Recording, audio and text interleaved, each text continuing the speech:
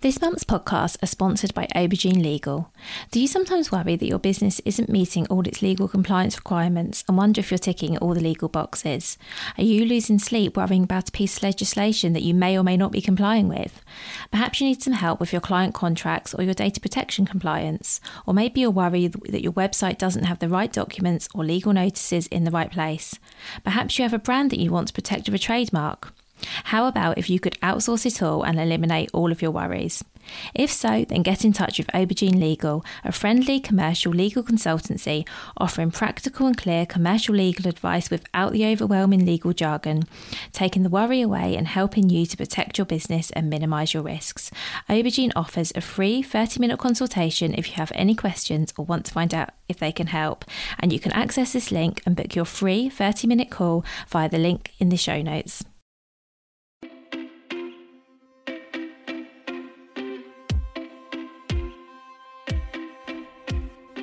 Welcome to the Bring Your Product Ideas to Life podcast. Practical advice and inspiration to help you create and sell your own physical products. Here's your host, Vicky Weinberg. Hello, today I'm talking to Kira from Pico Party. So Pico brings sustainability to all occasions with a current focus on children's events. So what Kira sells is sustainable party wear, and we had a really great conversation about why she chose to start a business selling these products, some of the issues around sourcing them, what sustainable party wear even is, and we covered all kinds of things. I was super impressed with everything that Kira shared and everything that she's done and her vision for the company. Pico is still a relatively new company, and I was super impressed and inspired by all that Kira's achieved and all that she plans for the future. So I really hope you feel as inspired by this conversation as I did, and I'd now like to introduce you to Kira. So hi Kira, thank you so much for being here. Oh, no worries. I'm really happy to be here. I'm really excited. Oh, excellent. Me too. So can we start with you, please, giving an introduction to yourself, your business and what you sell? Yes. So my name's Kira. I'm the founder of Pico. And what we sell in a nutshell is sustainable children's party products. So we started trading just over 3 months ago. But Pico has been in the making for just over a year. I first had the idea the start of April last year. And basically why I started it was I was really shocked about the lack of sustainable party products in the market. And I really wanted to create a company that was, also enjoying life. So having the parties, having these special occasions, but also kind of thinking of the planet at the same time. So all our products are completely plastic free, and that's plastic free in both the product and the packaging, because I used to get quite frustrated when I would order a paper party product and it would come wrapped in plastic. So that's something that's really important. And the beginning of the life of the products is thought about. So they've either been made from recycled materials or from FFC paper. Try to keep everything as in-house in the UK as possible to reduce the emissions. And also their afterlife has been carefully thought out. So, making sure that these products can either be reused or recycled or either home composted as well. So I'd say that's in a nutshell what we do. Oh, that's amazing. Thank you. And I was about to ask you what sustainable party wear was. So thank you for explaining that as well, because that's really useful, because I wasn't sure if everyone would sort of know what that term meant. So could you what might be nice if you can give us an example of some of your products, because obviously I've had a really good look at your website and your range, but not everyone has. So what examples of, apart from the sort of paper plates and cups, what are some of the other products that you have? So what we've started with is 3 ranges. So I'm starting with children's products. The reason why I did that is I come from a really big family, so I'm constantly surrounded by cousins. And, most children do have a birthday party. So we started with 3 ranges, which are Dinosaur, Under the Sea, and Safari. And we started with tableware sets. So in the tableware set, you get a placemat, you get the plates, you get the cups, and you get napkins. And that's all included in the Pico Party tableware set. And they've been designed. I'm really lucky. I've got a very close friend of mine who's an illustrated designer. So she has designed all the products, because another thing that I found with the market was there was, few sustainable products, but the ones that were sustainable were quite boring and brown. And, there's nothing wrong with that if that's the kind of vibe or theme that you're going with for your party. But I wanted to create really great looking party products that are stand out, but also have that sustainable aspect to them. So as well as like the tableware sets, we've also got like paper decorations. Again, these paper decorations, we've got like garlands, we've got like honeycomb balloons. I love the honeycomb balloons because they're shaped like balloons, but they're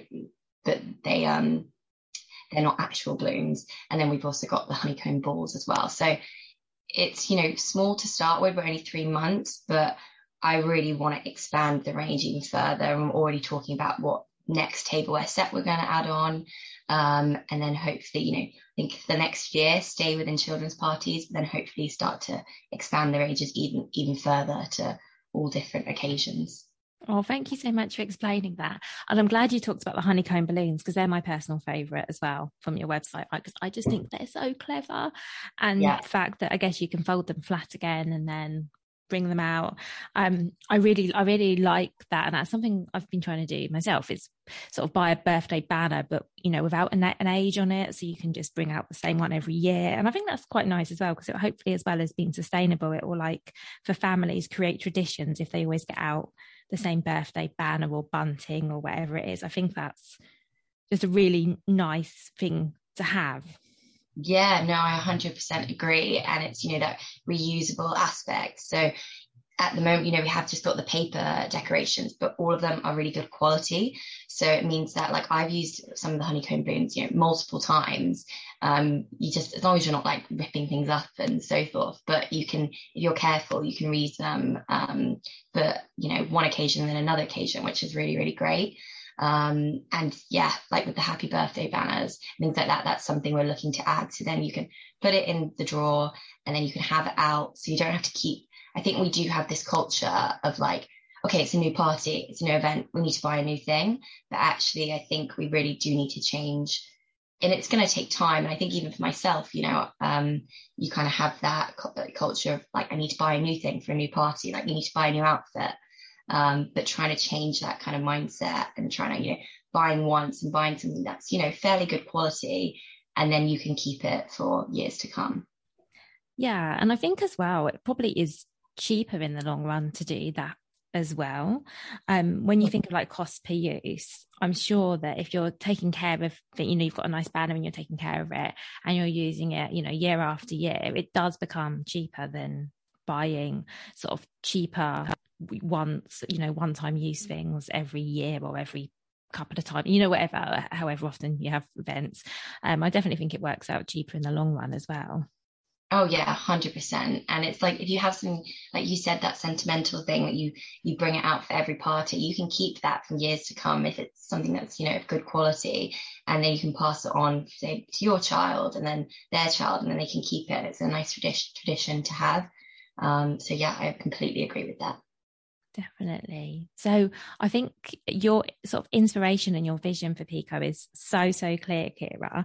But how did you go from that to actually setting up your business? So you mentioned you had a friend who helped you with the illustrations, but I guess there's so much else that goes alongside it. I guess, and a big part of that, and I don't want to preempt anything you're going to say, must be sort of finding suppliers that can deliver on your vision as well. So do you mind talking us through, so you came up with the idea and then where you took it from there? Yeah, definitely. It was a long process. So like I said, I started thinking about Pico in April of last year, and then we launched in February of this year. So I guess the reasoning behind Pico in a nutshell is, as I've mentioned before, I come from a really big family. So my dad's one of 10 and my mum's one of 4. And I was constantly going to these, parties, and it would just be these products that were completely plastic. And I was just like, why is there nothing? That's shocking. Is there nothing out there? And to give you a bit more back of context, my last year of uni, I did quite a few modules on like ethics and sustainability and the circular economy. So it really kind of got my interest, and I tried to be more sustainable in all my approaches. So it kind of just started out as me looking for products. Like I was like, I'm going to look for sustainable party products. And I was just really shocked. I was like, there isn't really much out there. There was maybe a few companies that had like a small sustainable range that was, again, quite boring and nothing really that exciting. And I was just like, is there not one company like their focus is about making party products more eco-friendly? And I just really couldn't find anything. So then I probably spent the next like 2-3 months really researching the market, looking at what the competitors were doing, just really making sure that there was nothing out there. Not that it may would have stopped me, but just if there's someone already doing it really well, maybe it would have, stopped me from doing it. But I just couldn't find anything. And then the more I started to do it, the more I kind of became obsessed with it. So getting up really early, working a full-time job, but then getting up at 5:30 to do Pico in the mornings and then Pico in the evenings, and obsessed, I think, in a really good way. Sometimes it was hard because I was working long hours, but like I just really enjoyed doing it, and I really wanted to, change the party industry. And then in terms of like getting a suppliers, it was hard. It was tough and then I started to realize maybe why there wasn't anyone in the UK doing it, because it actually was really hard to find suppliers.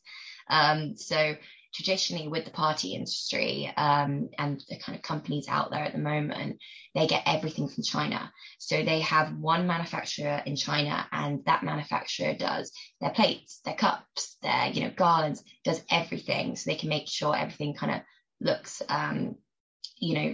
united, and as well, it's just easier. They can go to this supplier and just be like, can you get this done? I really didn't want to do that. I wanted to keep things more in-house, close to the UK, just to save on the admission costs, and really trying to keep that sustainability aspect at all times in all the products.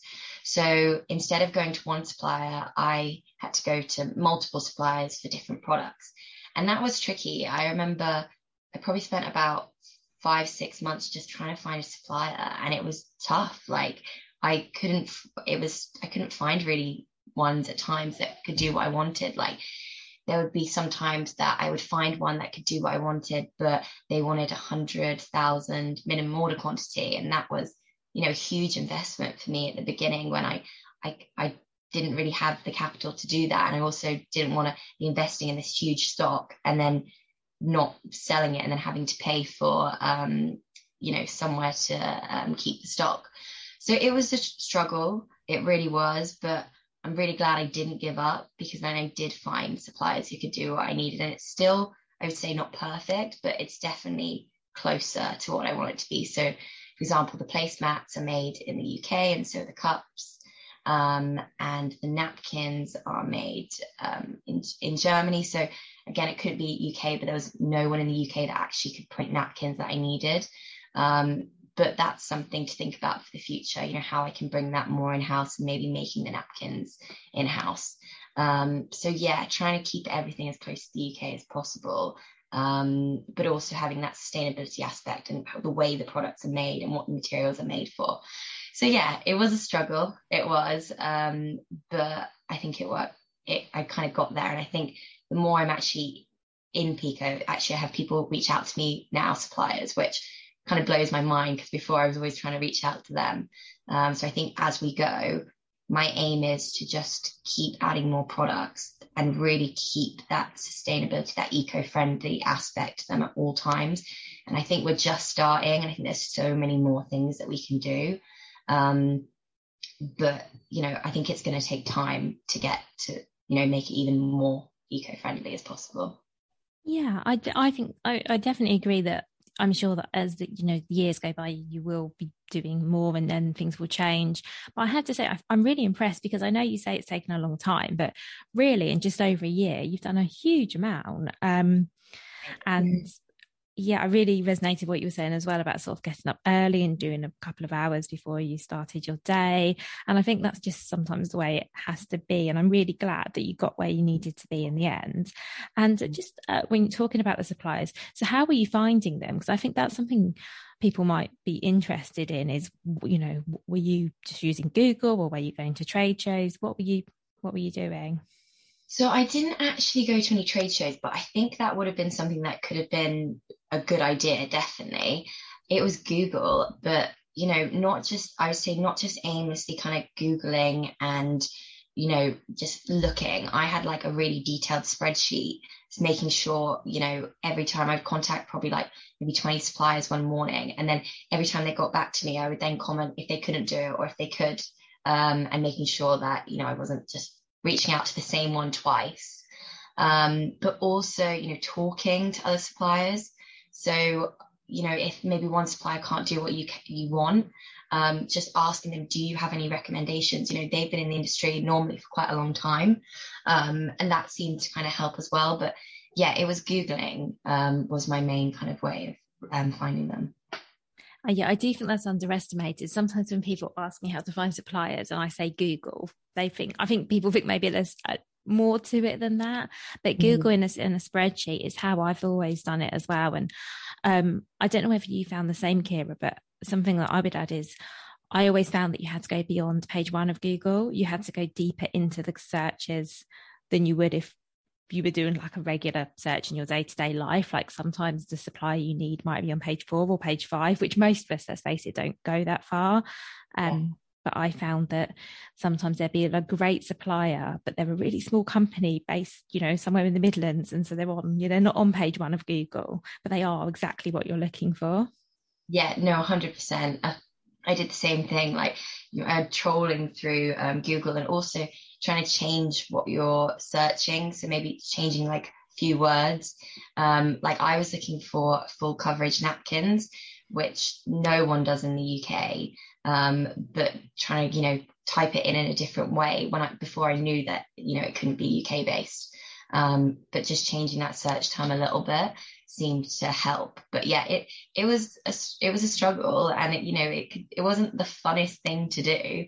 It was exciting in a sense because I was like, every time I got closer to finding a supplier, that was exciting, and then I got closer to making Pico, the vision become reality. But I think it's definitely one of those things that you can't give up, because I remember there was points where I was like, I don't know if this is even possible. Like but I think you have to take. And it sounds so dramatic just trying to find a supplier, but that's what I needed to then make Pico, become what it is. But I think, yeah, you just have to like kind of not give up and just keep looking, and just keep reaching out to people, and it will happen, which thankfully for me it did. Yeah, thank you so much for explaining all of that, because finding a supplier is obviously one of the most important things. And I personally think it is possibly the hardest, and not hard in terms of what you have to do, because it's relatively easy, isn't it? Well, what am I trying to say? It is searching and reaching out to people, which isn't like it's a skill that all of us can do it. But I think what's hard is the fact that it can be quite boring and quite soul destroying. And I like the point you made about trying different search terms in Google as well, because I think often we don't really even know what we're searching for, because sometimes searching like, I don't know, napkin supplier, I don't know if you found if the same, but often I think when you do any of these searches, what you end up with is a lot of wholesalers rather than the actual manufacturers. So I think, yeah, learning how to sort of tweak your searches in Google is definitely a skill as well. And you do need a fair bit of patience. Oh, yeah, 100%. And I think, like, I had a lot of suppliers say to me, like, why don't you just buy products that are already made? And I was like, no, I want to start something new. I want to, do something fresh. So, and not, sometimes you do need to listen to people. And if they have experience, 100%, I think do. But sometimes if you're going with your gut feeling, like there's so many times people said to me, why don't you just buy some things that are already made and, resell them? And that probably would have been the easy route. But I'm really glad that I didn't, because now I think our products are great and they are really unique. And that's kind of the Pico branding, and that's what we want to be. And I wouldn't have been able to do that if I had products already in the market. I'm so impressed, Kira, that how much you've held on to your vision. I just think that's so impressive. And I think it just goes to show that having a really clear vision, I think you do get there in the end, because it sounds like you were so like laser focused on this is what I want and this is not what I want. And I think that's really helped. Yeah, definitely. It's probably at times been like, I think my mum's like, you put yourself under too much stress because you're like, she's like, but yeah, it's probably, I think definitely that, like going with your gut and, like you said, going with like the vision, that's something that was so important to me. And I knew what I wanted to create. But then also, I not being so naive and just creating something that you want, but actually talking to your target market. So I'm not a mum myself. So probably think quite mad because I'm targeting mums, but I have a lot of mums around me who are my cousins and my aunties, my family, but also going, maybe sometimes they will give me information just that's maybe trying to make me feel better. They're actually going to other mums, and like I'm constantly when I on Instagram or like mums even just like talking to like next to a table that I've met, asking them like what do you think, to try and get their feedback, because they're the people that are going to be buying the product. So I really need to, even though I've got this vision, and keep it like in a clear, sustainable and good looking way, but finding out what they really want and they really need, and making sure that it's products that they actually want to buy as well. That is such a good point, and I'm so glad you brought that up as well, because you're right. When you have a clear vision, it can be so easy to get stuck in your vision and not think about the people who are buying it. But I guess they're the same but different also, I guess, because I mean your vision was to have products that are sustainable and reusable, but then I guess the other things around sort of how they look and sort of themes and colors and I guess there's lots of other things that it's great that your customers are able to give you input on. And it's brilliant you were doing that, and I can see that from your post that you're still doing that as well. So it's great that you're talking to your customers so much, because they will obviously tell you what they need, which will really help inform things going forwards. What I am really interested in as well, Kira, is so obviously traditional, when I say traditional, I guess I mean plastic party products have been around like since I was a kid, and I'm quite old now, like balloons and paper plates that go in the bin and things like that. So what, I guess it's a two-part question. So are you finding there's a lot of education you need to do around why people need to be thinking about more sustainable party products, and if so, sort of how are you addressing that? Because I guess that's quite a challenge, that people might not be always looking to buy sustainable, although I think things are moving in that direction. And sorry, because I've asked you quite a lot of questions in one. I was trying to think of a more succinct way of saying that.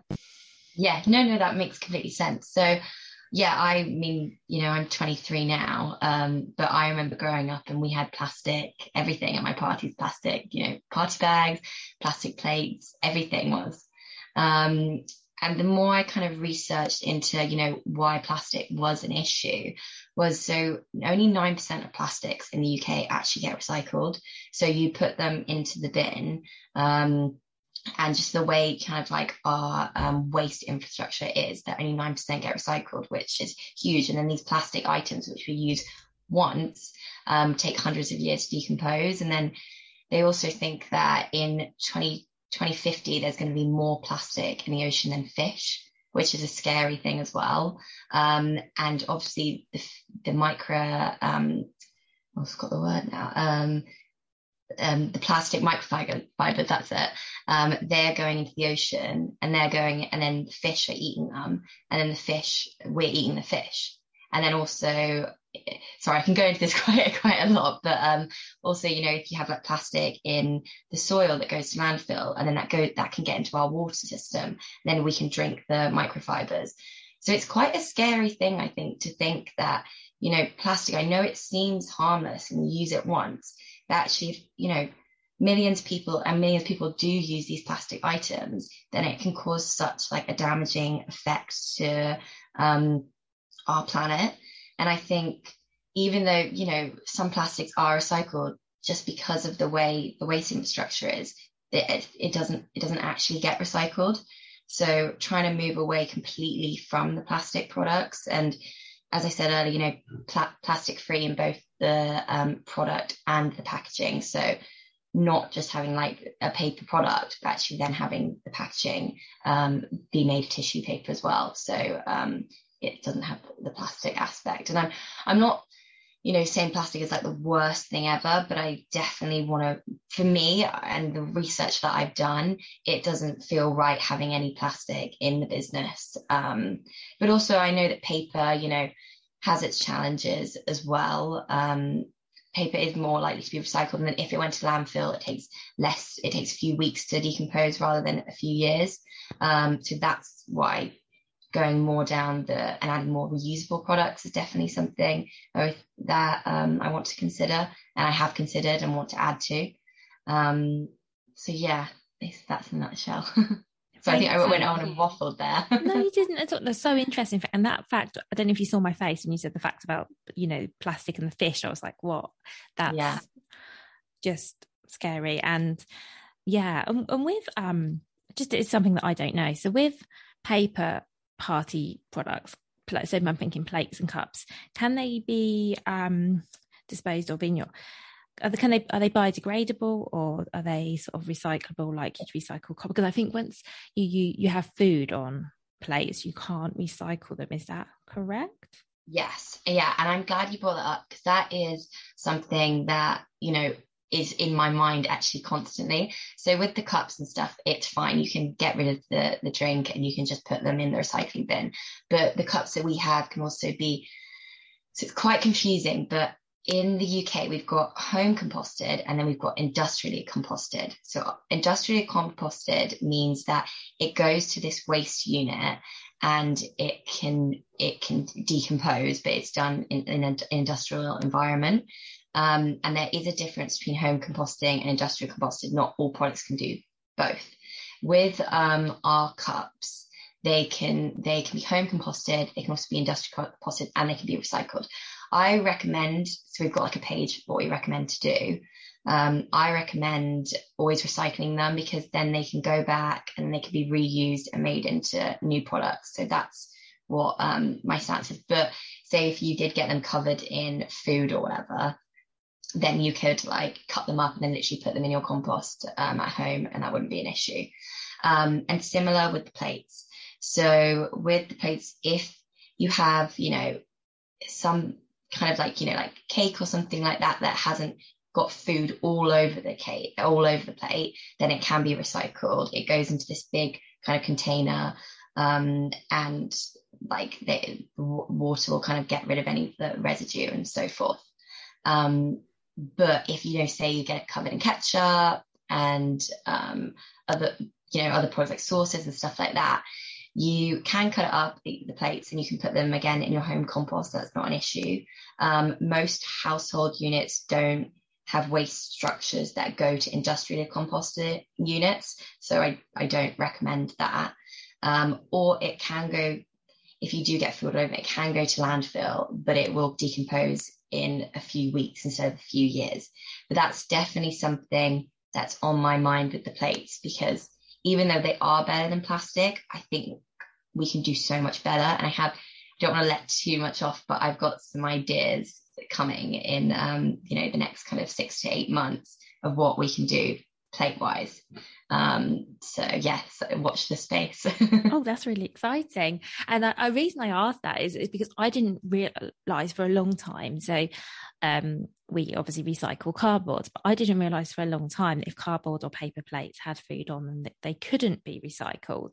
Yeah. I genuinely didn't realize that. And then when I did realize that, I switched to not recycling them. That's really interesting what you said about home composting, so thank you. That is a great tip. So I could take leftover paper plates and then put them in the home. Thank you for that, because that's, I think where we want to be doing our bit, it's really frustrating when you feel like you can't recycle something, but you sort of, especially when you've bought paper plates because you want to do your bit for the environment, and then you find out that you can't actually recycle them. So that's really useful. Yeah, just double check on if you do buy paper plates or so forth, double check they don't have a PLA lining, which is like a plastic lining, because if they do, then they can't be home composted because the PLA line's on it. So a lot of paper plates, that was another issue I came across, and that's why we haven't actually got any branded plates yet, is because I couldn't find a manufacturer. I actually have found one now, which is great, but I couldn't find a manufacturer who didn't have that PLA lining on the plates. So yeah, just something to think about. I think sometimes we think all paper plates, but actually if they've got the plastic lining on, then he wouldn't be able to do that. I had absolutely no idea that was a thing. So I'm learning so much.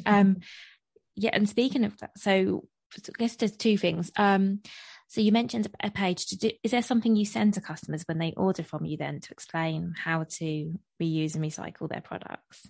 Yeah, I actually have it. I'll quickly just show you here. It's like a little so yeah, if everyone listening, it's like a little kind of leaflet thing, and then they can scan it, and it says "Scan me," and it will tell them how to dispose of their products in the correct way. Because I think there is a lot of misconception about, but I've got this product, what do I do with it? Like I'm constantly thinking that, like I'll buy something from the supermarket, and I try and buy, zero waste. So I'll try and go like more local and not have and go and get my fruit and veg where they're not wrapped in plastic. But I'm not perfect, and sometimes I might have to run to the supermarket to get it. And sometimes they don't have it on the back, like what you need to do, and it's really frustrating because you're like, well, what do I do with this product now? So I've tried to break it down quite clearly and like how you dispose of each product, and if it's got food on it, how to do it. If it's not contaminated, then what you can do with it. And most people might know, but I just thought that sometimes, you don't know, and you can kind of be looking, and it's kind of teaching and educating what's the right thing to do. So yeah. Absolutely. And you're right. I think a lot of people don't always know. I mean, I've certainly been in that situation where I've looked at something and thought, can I recycle this? Can't I recycle it? And then obviously the rules for everywhere you live can be quite different. So where we live, for example, we can't recycle, like Tetra Pak. Like imagine you get I'm thinking we have oat milk and it comes in these cartons. Yeah. I think in some places you can recycle them, but we can't recycle them. And I think when it's confusing for people, when they're like, what bin does this go in? And can I recycle this? Or what do I do with that? It just makes it less likely that people are going to do it, I think, because it's just not as easy. Oh, definitely. And I think we definitely have an issue in the UK because every council is different, and it's so confusing. Like it took me, when I was researching for Pico, it took me months to kind of work out what you could do with these products and the difference between, like I said, industrial composting and normal composting, and the different waste units that different councils have.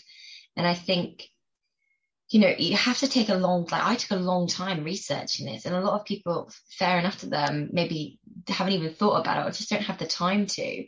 So it is confusing, and I think we definitely, as a country, we have to get better, because if we could get smarter and more efficient in it, I think it could be so much better, and really help to like reduce our waste as well. Definitely. And coming back to the sort of education around this, are you finding you're having to do lots of education before people buy from you? So lots of posts and talking about the benefits of buying your products versus traditional plastic ones, or are you finding that people are generally already pretty brought in? I think, yeah, people are quite excited. The 2 things that I really wanted to have at Pico was, the eco-friendly, sustainable side, and have that really strong, that's like at our core, but also have these really great looking products that people don't feel like, oh, I'll buy from them because they're sustainable, but actually like, oh no, I'm going to buy from them because their products are actually great. Like they look great, they've got that eco-friendly aspect. Like that's why I want to. So it's like almost, it's a really great benefit. They are sustainable, but they still want to purchase these products. They look great. So there is a bit of an educational piece, but most people I've spoken to really like that aspect of it. And most people really like the designs as well, which has been great. So yeah, I'd say a little bit, but mostly people are brought in, definitely. Yeah, thank you for answering. I was just really curious. And I think you're right, actually, that I'm seeing just myself, just when I go and look, a lot more products now do seem to be going that way anyway. So, for example, if you went on Amazon and you searched for party bags, I want to say that the first page of results are all paper. I'm fairly sure that when I last looked, they were all, paper bags, whereas I'm sure 10 years ago, maybe even 5 years ago, the best-selling ones would have all been those plastic ones we remember from when we were kids. So I do think that things are definitely moving that way, which I think is great, because I think it's always harder when you're having to sort of explain to people why they need your product. But I think, yeah, it sounds like that isn't needed, which is, I think it makes it a lot easier starting point. And I think something I just want to like mention as well is like, I think definitely with sustainable products, they are a bit more expensive just because, you know, the route you've had to, it's still a newish concept, and, you know, plastic and so forth is a cheaper option at the moment. But one thing that I really want is, at the moment, you know, I probably say my target market is people with a bit more money because they can afford, you know, these party products. But I definitely want, as we grow, I don't want to be an exclusive brand where it's like, you know, only if you have a lot of money you can buy the products. I really want it to be a brand that is inclusive and still, you know, keeping that eco-friendly aspect, but you know, making it a bit, potentially a bit more affordable for everyone. And I think with time, as you know, things go on, hopefully that will happen, because the paper products will come, unit costs will become a bit cheaper, which will mean that I can do that. Oh yeah, I really love the vision you've got. Every time you talk about sort of your plans, I'm just so impressed. I can't believe that you're 23 and you've got such a clear vision for what you want to do. And I don't mean that in a patronising way. I'm just thinking back to when I was 23. I don't think I was very clear on anything really. So I'm not trying to be patronised. I'm basically thinking back to myself. I certainly, I don't think I felt so strongly about anything. So I'm super impressed. And yeah, and I wonder as well whether, as things change, whether there'll be more suppliers in the UK who can do what you want, as the demand increases, which I think it will. Like you said, I think, am I right in saying you are the first company to be producing these products at the moment? I haven't found any other company that, you know, their main kind of like route of their like for party products, that is, you know, they've got like a real focus on sustainability. If anyone listening has, let me know. But I haven't found any in the market at the moment. I think with the UK, one thing that I'm really keen is, I think more suppliers will hopefully come to the UK, which will be great. But I think maybe bringing it more in house, so making the products actually, you know, I'd love to have, this is another really good vision. I'd love to have, you know, a place that we make all the products ourselves, like in a unit, and you know, it again, so it's not like we're going all around the country and trying to reduce the emissions even further if we get everything made in house. So that's I'm not sure that's definitely the way it's going to go. It might not be, but that's something that I would love to do. That makes total sense as well. I can see sort of having everything under one roof. I can see that would be a benefit. And again, I'm really just blown away by your vision. And I also feel as well that while I think it sounds like you probably are the first, or at least one of the first to do this, I don't think you're going to be the last. I think that other companies are going to start following what you're doing, which I think is amazing to be like out there ahead. But hopefully, as more companies think, oh, actually we could, you know, as more companies maybe spring up or adapt to become more sustainable, hopefully that will change the supply as well, because I guess manufacturers will then also have to adapt if companies are saying, okay, we're moving away from plastic and we're moving more this way. It'd be really interesting. I would love to see, well, hopefully I will be able to see in sort of in 10 years time where we are and how much things have moved on, because I really think they will.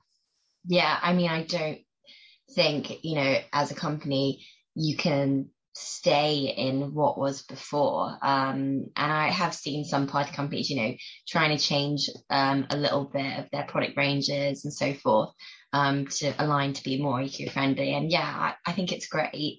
I think it would, if you stayed thinking, you know, we can just sell everything. I think as well, people have changed, like people's consume, like what they want.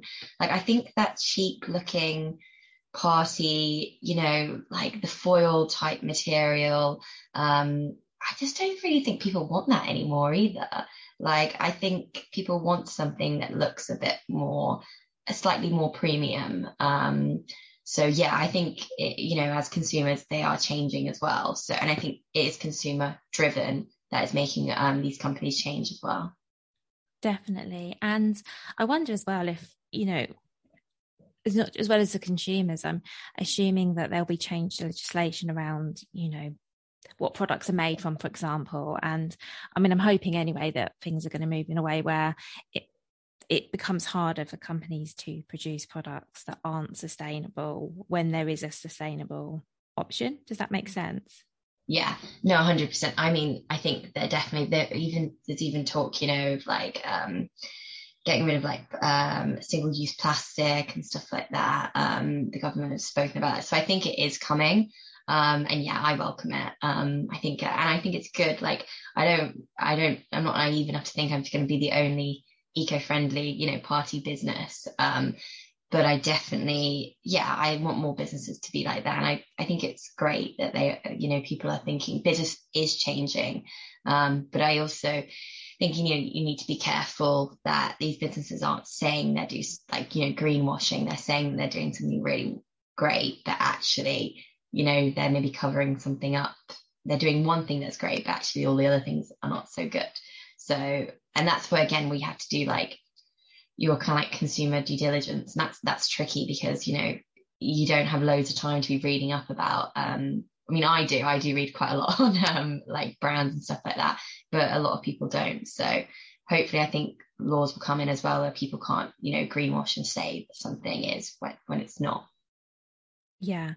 And actually, would you mind, I mean, I know what greenwashing is, but would you mind just explaining it for anyone who doesn't, please?